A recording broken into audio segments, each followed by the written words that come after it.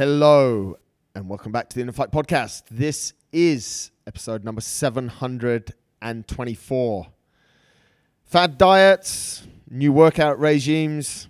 You're probably a bit sick and tired of them. But one that you might have been hearing for a number of years now actually got a little bit more media coverage about 5 years ago is the keto diet, ketogenesis, ketosis. Some of these words may or may not ring a bell with you. So I went to the source, and today I speak with a gentleman better known as Guy Gone Keto, Thom King, who over his life has been trying to figure different things out. In 2018, he released a book called Guy Gone Keto as he tried to figure out a way of eating that would take him from where he was to where he thought he wanted to be. Not only do we speak about ketosis, we also speak about a number of different things: reflection, journaling, stoicism, and where the health and the food industry is going. I should really actually give this a disclaimer. Some of the information shared in this podcast may frighten you. Ladies and gentlemen, enjoy the show. Thom King, part CEO, part professional development wonk, and part-time biohacker info geek, plus king of self-confessed serial entrepreneur. Mate, that's what I found on your website. I'm going to let you introduce yourself. Nice. What's going on? Thanks, Marcus. Yeah, that does sound extreme, but I think that in a lot of ways, there's a certain level of truth about it too. So, I'm one of those seekers that, is always looking to optimize my performance, physically, mentally, spiritually. So yeah, it takes me down a lot of different paths, and some of them work, some of them don't work. And in particular, if it's, some sort of a food or a supplement, when it doesn't work, it's generally a catastrophe. So, but those are the things that we learn from, like when pain presents itself, you learn from it. And so, yeah, I learned what not to do as well as what to do. Give us a little bit. I'm always interested. Your story is quite incredible, and what you're doing and what you're bringing to the world now, I think, is absolutely amazing. But I'm always interested before we get there, to try and find out what planted the seeds. So is there behavior that you can identify when you're growing up that first got you interested, or first made you want to be a serial entrepreneur, or got you interested in health, or where did it all start?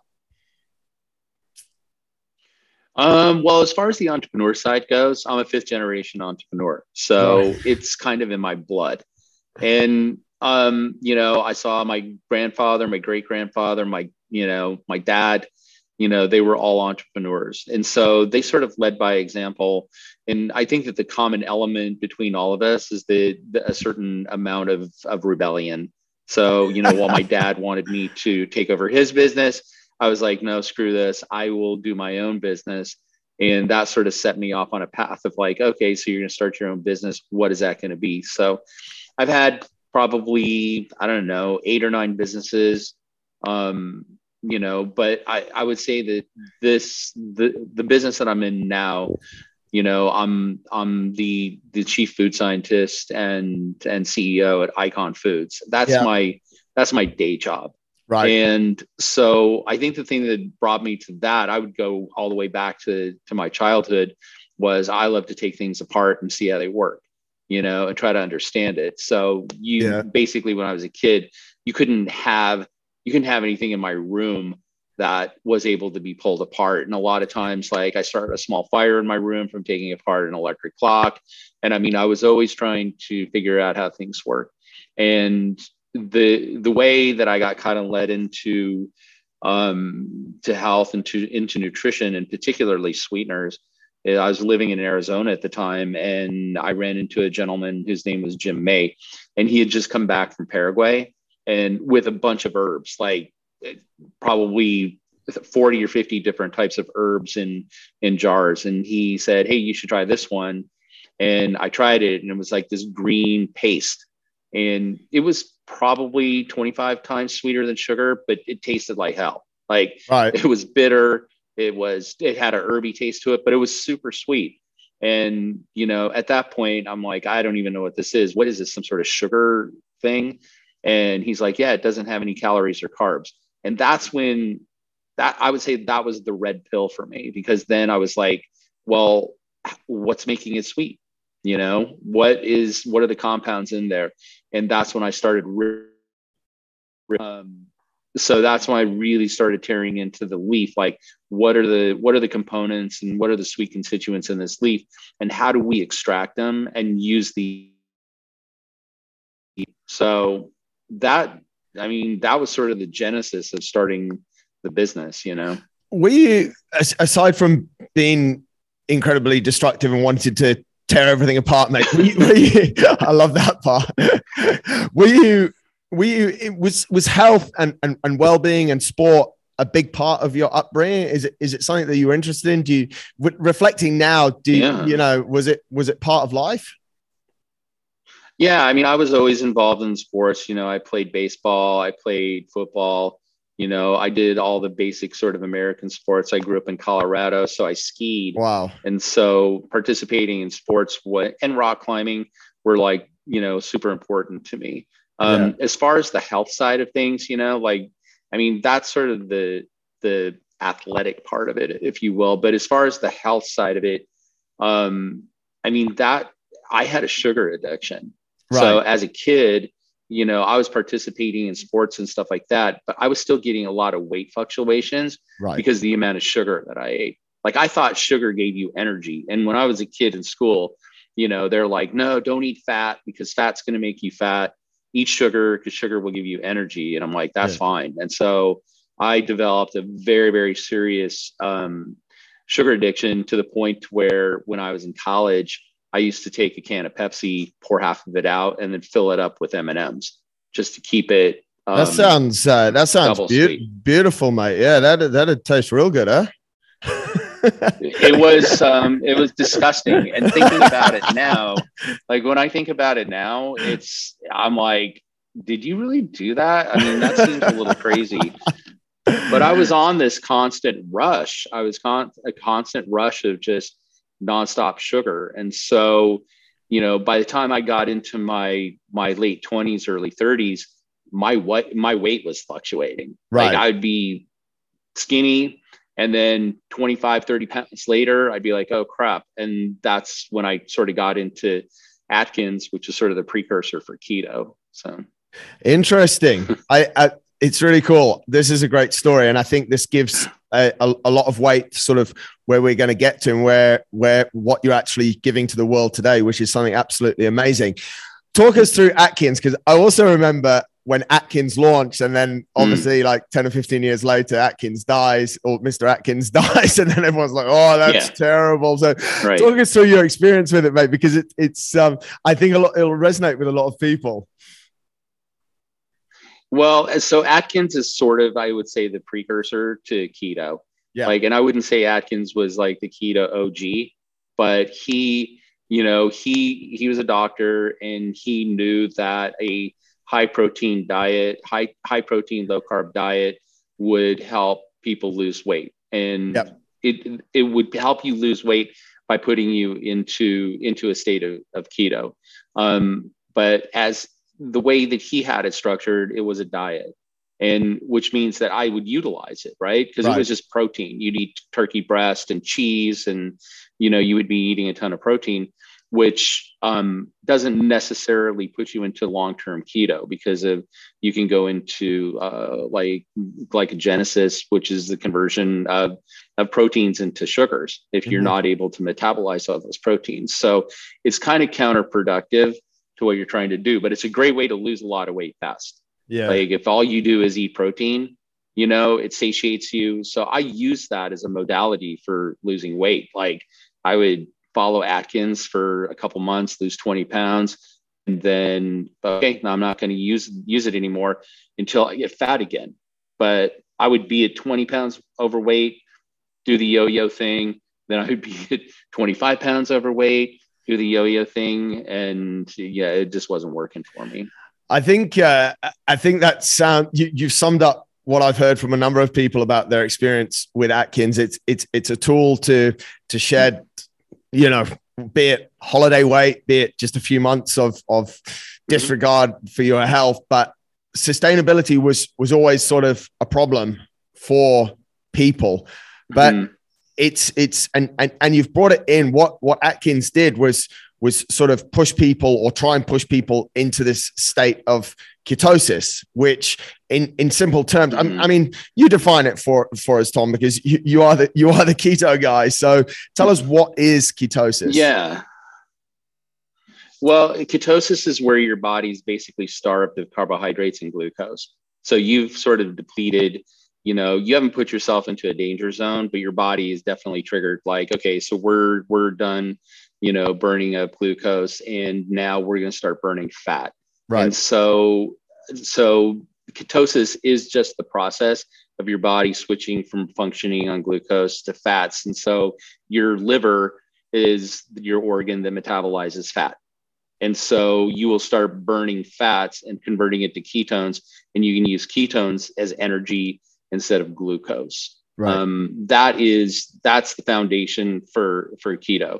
The more fat, the more better, I guess. But I mean, there's also like a lot of misconceptions about keto, you know, like all you do is eat meat and cheese and, you know, and fat, and just, you know, your arteries are going to end up hardening. But that's not really true. Like, I would say that the keto diet is 70% fat, 20% proteins, and 10% carbs. And the carbs are where you got to be careful. I mean, you know, so you follow, you know, paleo, so you understand the carbs, like staying off of grains, you know, and leaning more into cruciferous vegetables like broccoli, cauliflower, lettuces, you know, and things like that. And that's just the foundation, the basics of keto right there.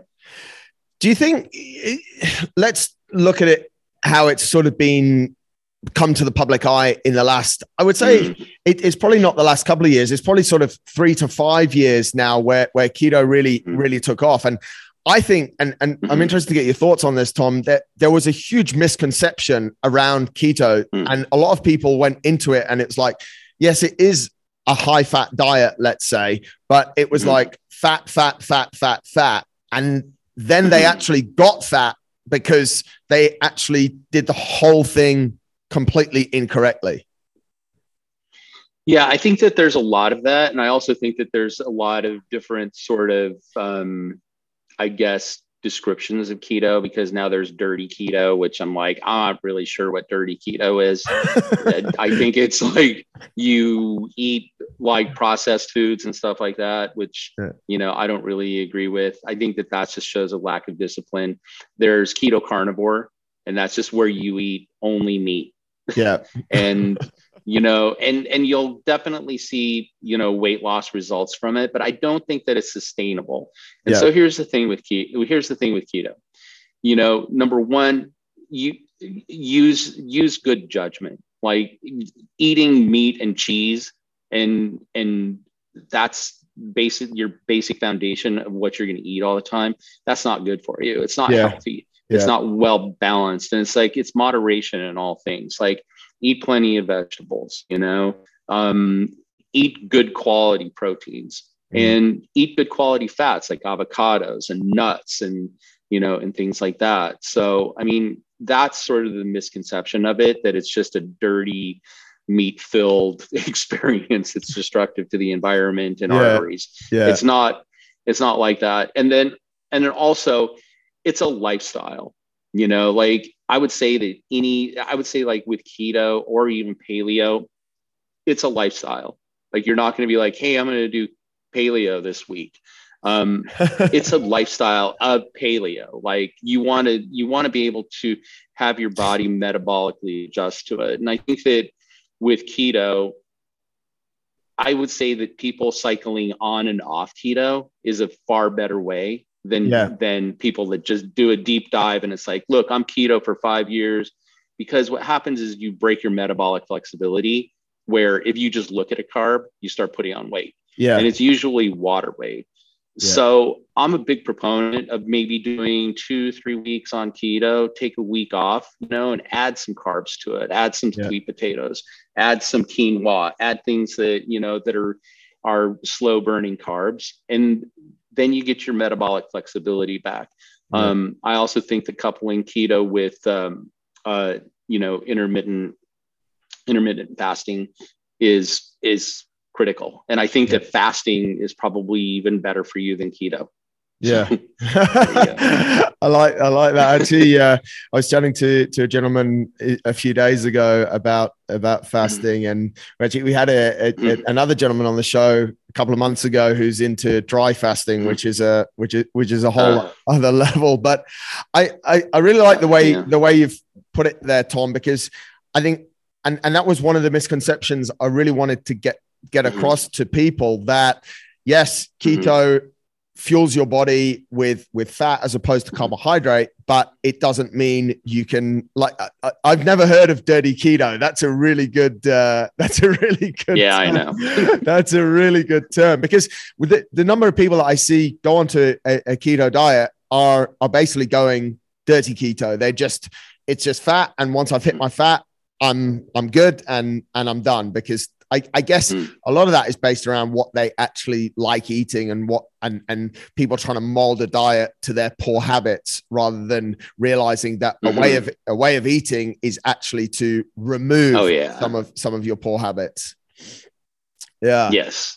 Yeah, absolutely. And I think that, if you have poor habits, break those, because any kind of habit that you have that isn't productive needs to go on a list of breaking. But yeah, if you have bad food habits, like, hey, I'm going to hit my macros on fat, so I'm going to eat 70 grams of fat, and then I'm free to do what I want to do. That's not how it works. It's, everything in moderation and everything in balance and harmony with your body. Like, listen to your body. It will tell you what you need. Yeah. Mate, in 2018, you released a book, which I have in my hand, which plays directly, the picture on the front of it plays directly into what you're saying. I don't see any packaged cheese or any dirty keto on the front of this book. I see a lot of nice vegetables. I see some meat. Talk us through this book, mate. Where did it come from? Why did you put it together? And really, why should people go out and buy it? Well, I'm surprised that people buy it. It was like my first book. And then when people started coming to me and wanting me to autograph it, I was like, whoa, you bought this? And you want me to autograph it? I'm very proud that you wrote in mine. Well, I like autographing them now because when I first released the book, I had a book signing at an event, and a woman came to me and she's like, will you sign this? And I'm like, okay, yeah. You want me to? And she's like, you don't seem to understand. It's like, when you sign a book with somebody, then they keep it and they read it. Yes. And it really is meaningful. And then after that point, I was like, holy crap, I need to sign these. And so when I go to book signings too, it's like, I'll have other authors sitting next to me that just write their name on it. Yeah. And they'll bitch at me like, hey, you're holding the line up. And I'm like, hey, this person just bought my book. I'm really going to tell them exactly how I feel and the gratitude that I feel, and having them purchase my book. So that book came from kind of an interesting place, because I was in Vegas and for a trade show, and I had one of our suppliers take me out to dinner, which means that I'm going to get everything I want. And so, like, I had a ribeye, I had a baked potato and cake and wine. And then I got back up to my room, and, it's Vegas, and Vegas is not, what happens in Vegas stays in Vegas. And the room kind of reeked of liquor and broken dreams and regret. And I was just like, well, what am I doing here? I was 35 pounds overweight, had high blood pressure. And the thing that really pushed this was, I had like this huge moment of like imposter syndrome, because it's like, I'm supplying sweeteners and doing formulations for companies that are in the keto, paleo space, low carb. I'm doing these, I'm involved in this business, but I don't live the lifestyle. Like Mm. I'll live the lifestyle when I feel like I'm getting too fat. But then I realize it's just like, wow, you're sort of an imposter in this, in this industry, and you are unhealthy. And at that point, I think that Wow. the pain of that had exceeded the pleasure that I was deriving from, from the bad food and bad habits. Mm. And I've always been a big journaler. Like every single day I journal. I rarely, Wow. rarely miss a day. And I've been doing it for, almost 30 years. So I just started writing it down. Like, what am I going to do to make a lifestyle change? I did a ton of data collection, because I'm a geek that way. It's like blood pressure, weight, temperature, everything that I could test, like my blood glucose level and ketone levels. And I really started doing a ton of data collection. It's like, because if you're not doing data collection, how do you know where you're going? You have no Yeah, roadmap. You're just for drifting. sure. Yeah. So I started doing data collection. I started incorporating a lot of this into my my meditation practice, and I just wrote it down. And after a year, I basically had recipes. I had systems that worked for me, and brought it to a friend of mine who knew a publisher and said, "Hey, do you think there's anything that we can do with this stuff?" And a year later, we had a book. And so Wow. basically, that book is how to make a lifestyle change. And it's also just a confessional of like, look, I'm overweight and unhealthy. And if I can do this, so can you. Yeah. This is how I did it. And that's what the book is. When you had that moment in great answer, mate. I love it. But when you had that moment in Vegas to the point where the book was published, how, and you collected all this data and did all this journaling, Mhm. how did your life change? How did your body weight change? And also Mhm. what I love to hear in these scenarios is how did your mindset change as well? It radically changed. I mean, in the beginning when I was going through the process, it was like, okay, so I'm going to do keto 5 days out of the week, but Saturday and Sunday there's no rules, meaning it's like I'm going to eat whatever I want and do whatever I want. And I Right. thought that was a great way of doing it, but it wasn't, because that wasn't a lifestyle change. It wasn't a commitment to trying to better myself. So I stalled. Like I wasn't getting anywhere with it, and it was super Right. frustrating. And then at that point, you said that you had a guest on who did a dry fast. Yeah. Well, that's what really got me locked in, because it's like I wanted to find a way that would really propel me into this, but also it would show me discipline. Like it's like, okay, how disciplined are you? So my first fast was what they call a black fast. So I had no water, no contact with water, nothing. It was I Wow. completely no food, no fluids for 3 days straight. Oh. And at that point, it was I found the discipline, because it's like it was mind over matter. It's like I am going to beat this regardless. And that is really what started me off. And then after that, it was quarterly fasts, with water, and just sticking with it. Mm. And, and in a year, I would say that once the keto really kicked in, which probably took a couple months of really, working at it, the feeling I had was like somebody turning the lights on, because it less than a physical effect that I have than a mental effect, Mm. because it was like in the afternoon when I needed a couple shots of espresso to get things going, and then still felt like I needed to take a nap. All of a sudden, it's like all I had was one shot of espresso in the morning. And by 2 o'clock, I felt like I even had more energy. So more energy, more clarity, better brain function. And that's, when I really started doing more research on it, like, why the hell am I feeling this way? Because this Mm. seems to be more of a neurological thing than a physical thing. And that's when I ran into Dr. Dom D'Agostino, who is definitely the Yeah. OG of keto, and like started networking with him. And I'm like, what's going on here? And I started following him.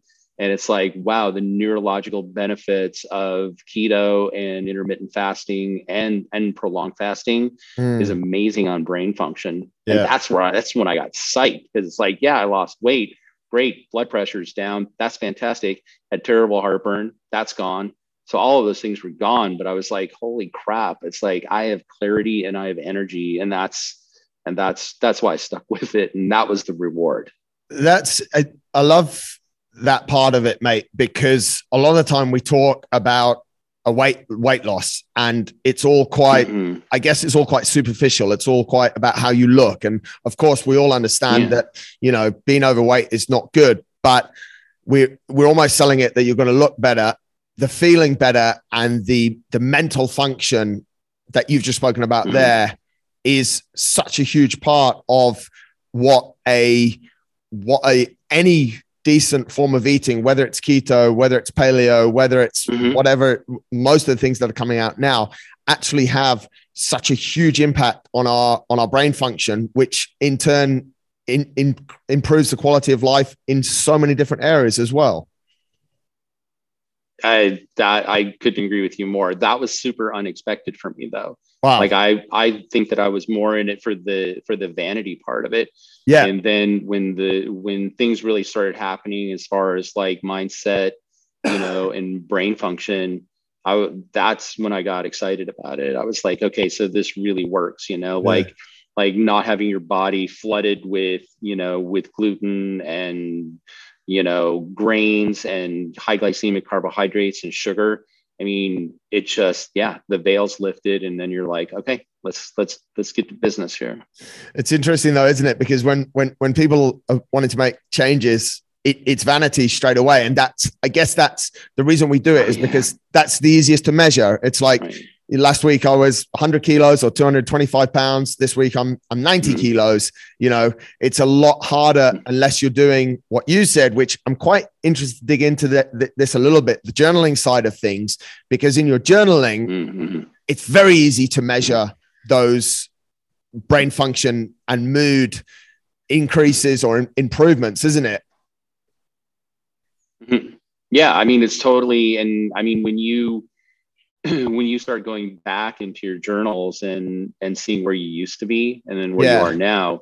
And I mean, even if you incorporate goals into it, like, look, these are my three main action items, and like the journal, because I get a lot of questions on the journaling, because once the journaling comes up, everybody's like, oh, hey, what is that all about? And how do you do it? And I've given away hundreds of journals.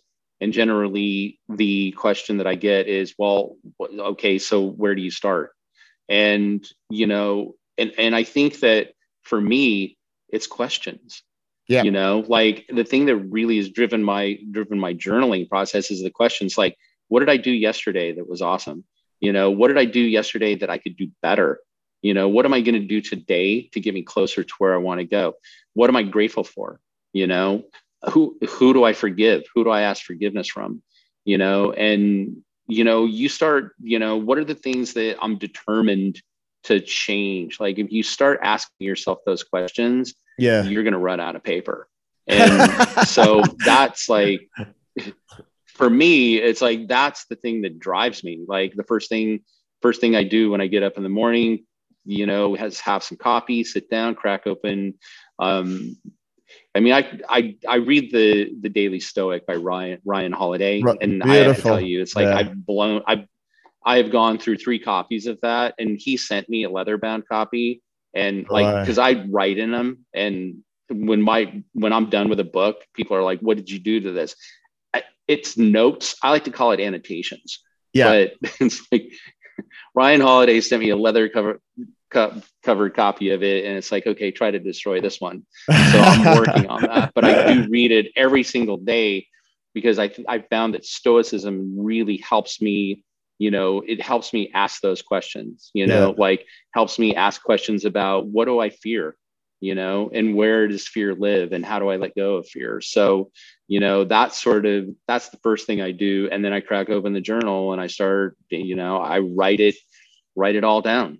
Do that every day. Then I go to the gym and, then practice some yoga, meditate. And that is how I sort of set the stage for, the masterpiece that I'm going to call my day. We've seen a lot more talk around journaling, and obviously Ryan Holiday released a few books. I think his first one was over 5 years ago now.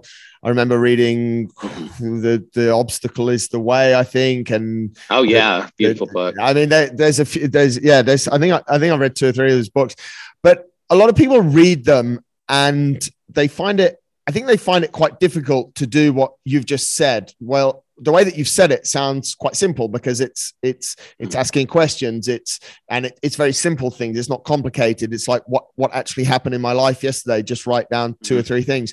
What do you think the blockage is, Thom, to people starting a process like reflection and like journaling? Well, I mean, for me, it's fear. Yeah. Because you're going to start cracking some things open that you might not want to look at. I also think that it's a certain level of discipline. It's easier to do things. It's easier to fall into habits that you normally have, and go with it because it's comfortable. So I think getting out of your comfort zone, getting comfortable with being uncomfortable. I think that's a big one for me, because if I'm not feeling slightly uncomfortable, I wonder what's going on, because I always like to have that little bit of edge and that little bit of like, hey, I'm not 100% comfortable with what I'm doing. Like a friend of mine once told me, it's like, if you set a goal and your goals don't scare the shit out of you, your goals aren't big enough. Yeah. And so I try to live sort of through that philosophy. But I would say if somebody's running into writer's block, if you will, just keep asking yourself more questions. Ask yourself simple questions like, what am I going to do today? Or what am I going to buy at the grocery store? I mean, start off with, basic questions and you can expand from there. And if you still are having writer's block, buy something that provokes questions. There's plenty of books out there. Like, stoicism isn't the only, path to, knowledge. There's tons of different things. I mean, people practice a variety of faiths. Those always are great places to find questions as well. Yeah. I think what I've noticed over the last half an hour, and what's very interesting about you, Thom, is that you're actually taking bits from a number of different areas to improve your life and perform optimally. It's quite a wild conversation. I didn't think it would go in this way, but we're on Atkins, we're into keto, and we've ended up with Ryan Holiday and stoicism, which I think is it's quite amazing, because it shows people that just listening to this show or just going out and buying the book Guy Gone Keto is not going to solve a lot of the, should we say, issues that you think you might have. It's so much more rounded, and you're doing a lot of these small things, which allows you to be successful in a number of different areas, and link back to what I introduced you as, the part COO, part professional development, and all of that. So it's the wonk and the geek. The wonk and the geek. I mean, mate, for someone to put that in their bio, I think it's brilliant. One phrase, and I won't take too much more of your time, but I just have a couple more questions for you. One phrase that you've coined, or a word that you've almost coined, is diabesity. Talk us through that, mate, because that really sort of stood out for me as well. That is something that I get asked multiple times a day. Like, what's diabesity? And it's just something that I came up with probably like when I started the business. Like, it's like, what is our, what's our mission statement? And it's like, it's all about creating, sweeteners and formulations that help fight metabolic disease. But then when you really peel away the layers, well, so what is metabolic disease? And it's a combination in most cases of obesity. Then the obesity, leads to diabetes. And so that's how I sort of coined the phrase. It's like diabesity, because that is exactly, when you look at type 1 diabetes, that's one thing. That's something that you're born with. And that's something that, that is a deficiency of your body being able to produce enough insulin. That's one thing. but type 2 diabetes, and I mean, particularly in the United States. But what's interesting is UAE, like they're like number 3 for diabetes, which is amazing because I did talk to somebody from the UAE one time, and they're like, yeah, it's terrible. There's so much junk food, and nobody exercises. They're always running around and stuff like that. But I mean, when you look at the United States, I mean, it's a pandemic. Like, I mean, COVID is certainly a terrible thing on a global basis, but when you look at the United States, it's like diabetes is the number one underlying condition for mortality when it comes to COVID. So, I mean, it's a serious health issue. And, when somebody suffers from that, they think they're the only person that suffers, but they're not. It's the community suffers because you become a burden on that healthcare system. I'm not saying these people are burdens, but that health issue becomes a burden on the healthcare system. It becomes a burden for their family, and the thing is, it's a huge burden for themselves. And taking that first step forward, and trying to, reverse the diabetes, I think is critical. Yeah. I want to make you a bit more controversial, Thom. They are absolutely a burden. Do it. they are a burden. You're way too nice, mate. They're a burden, and but that's the thing. They're people that are disregarding basic self-care, which is to eat well, to sleep well, and to move, are a burden for themselves. They're a burden on health systems, and they're a burden on those around them. And you're way too nice, mate. We set the record straight there. But with this in mind, and obviously you've I'd like to say you've sort of committed your life or dedicated a lot of your time to figuring things out, to offering people solutions, to still blowing stuff up in your bedroom. I'm quite sure, just in different ways now as an older human being. Nice. Where do you see things going? We know, yes, there is this big problem that we're killing ourselves, but as far as a health industry, and if we're sat here in 2012 and I told you in 2018 you'd have a book out, and in 2021 we'd be doing the show, you'd probably look and go, wow, I'm not sure.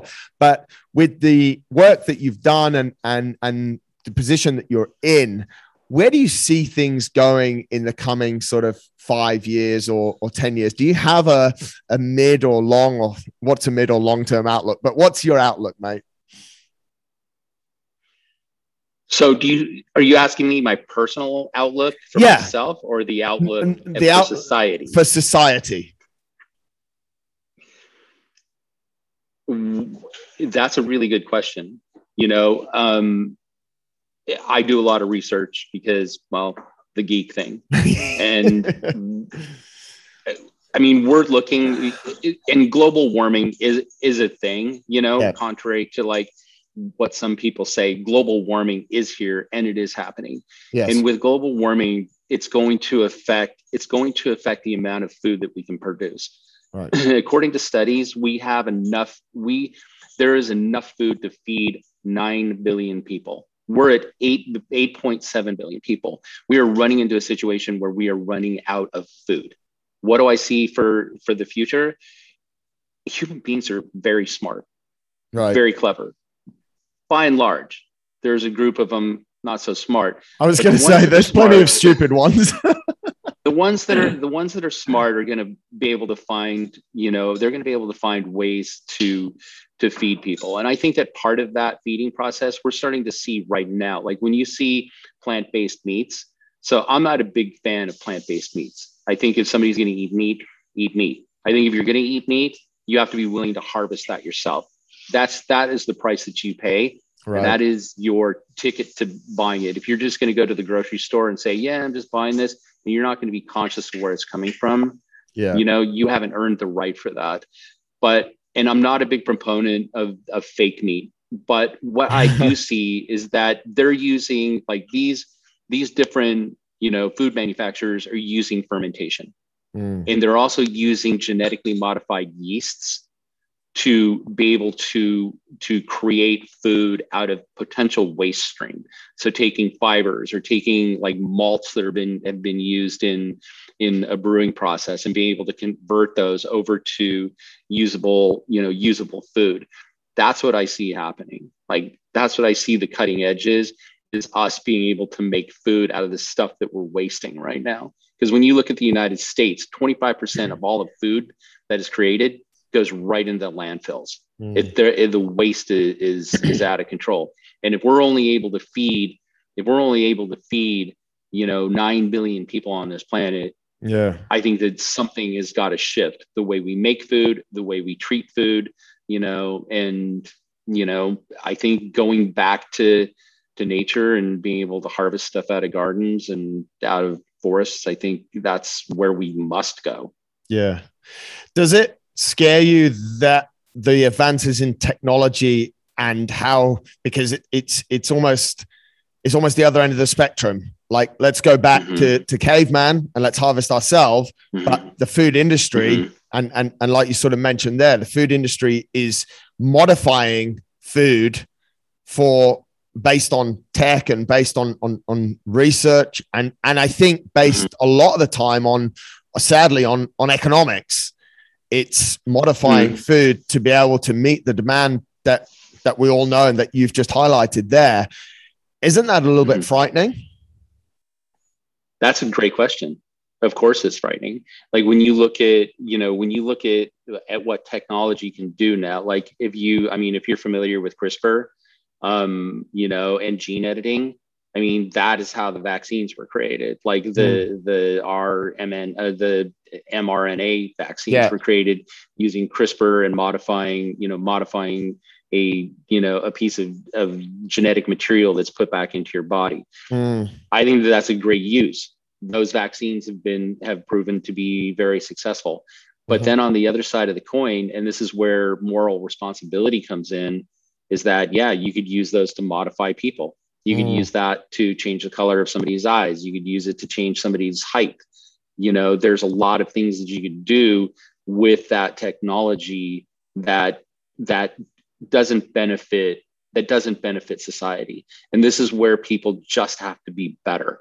You just have to be a better person. Like it can't be driven by bottom line gains to publicly traded companies. Like that stuff's got to go away.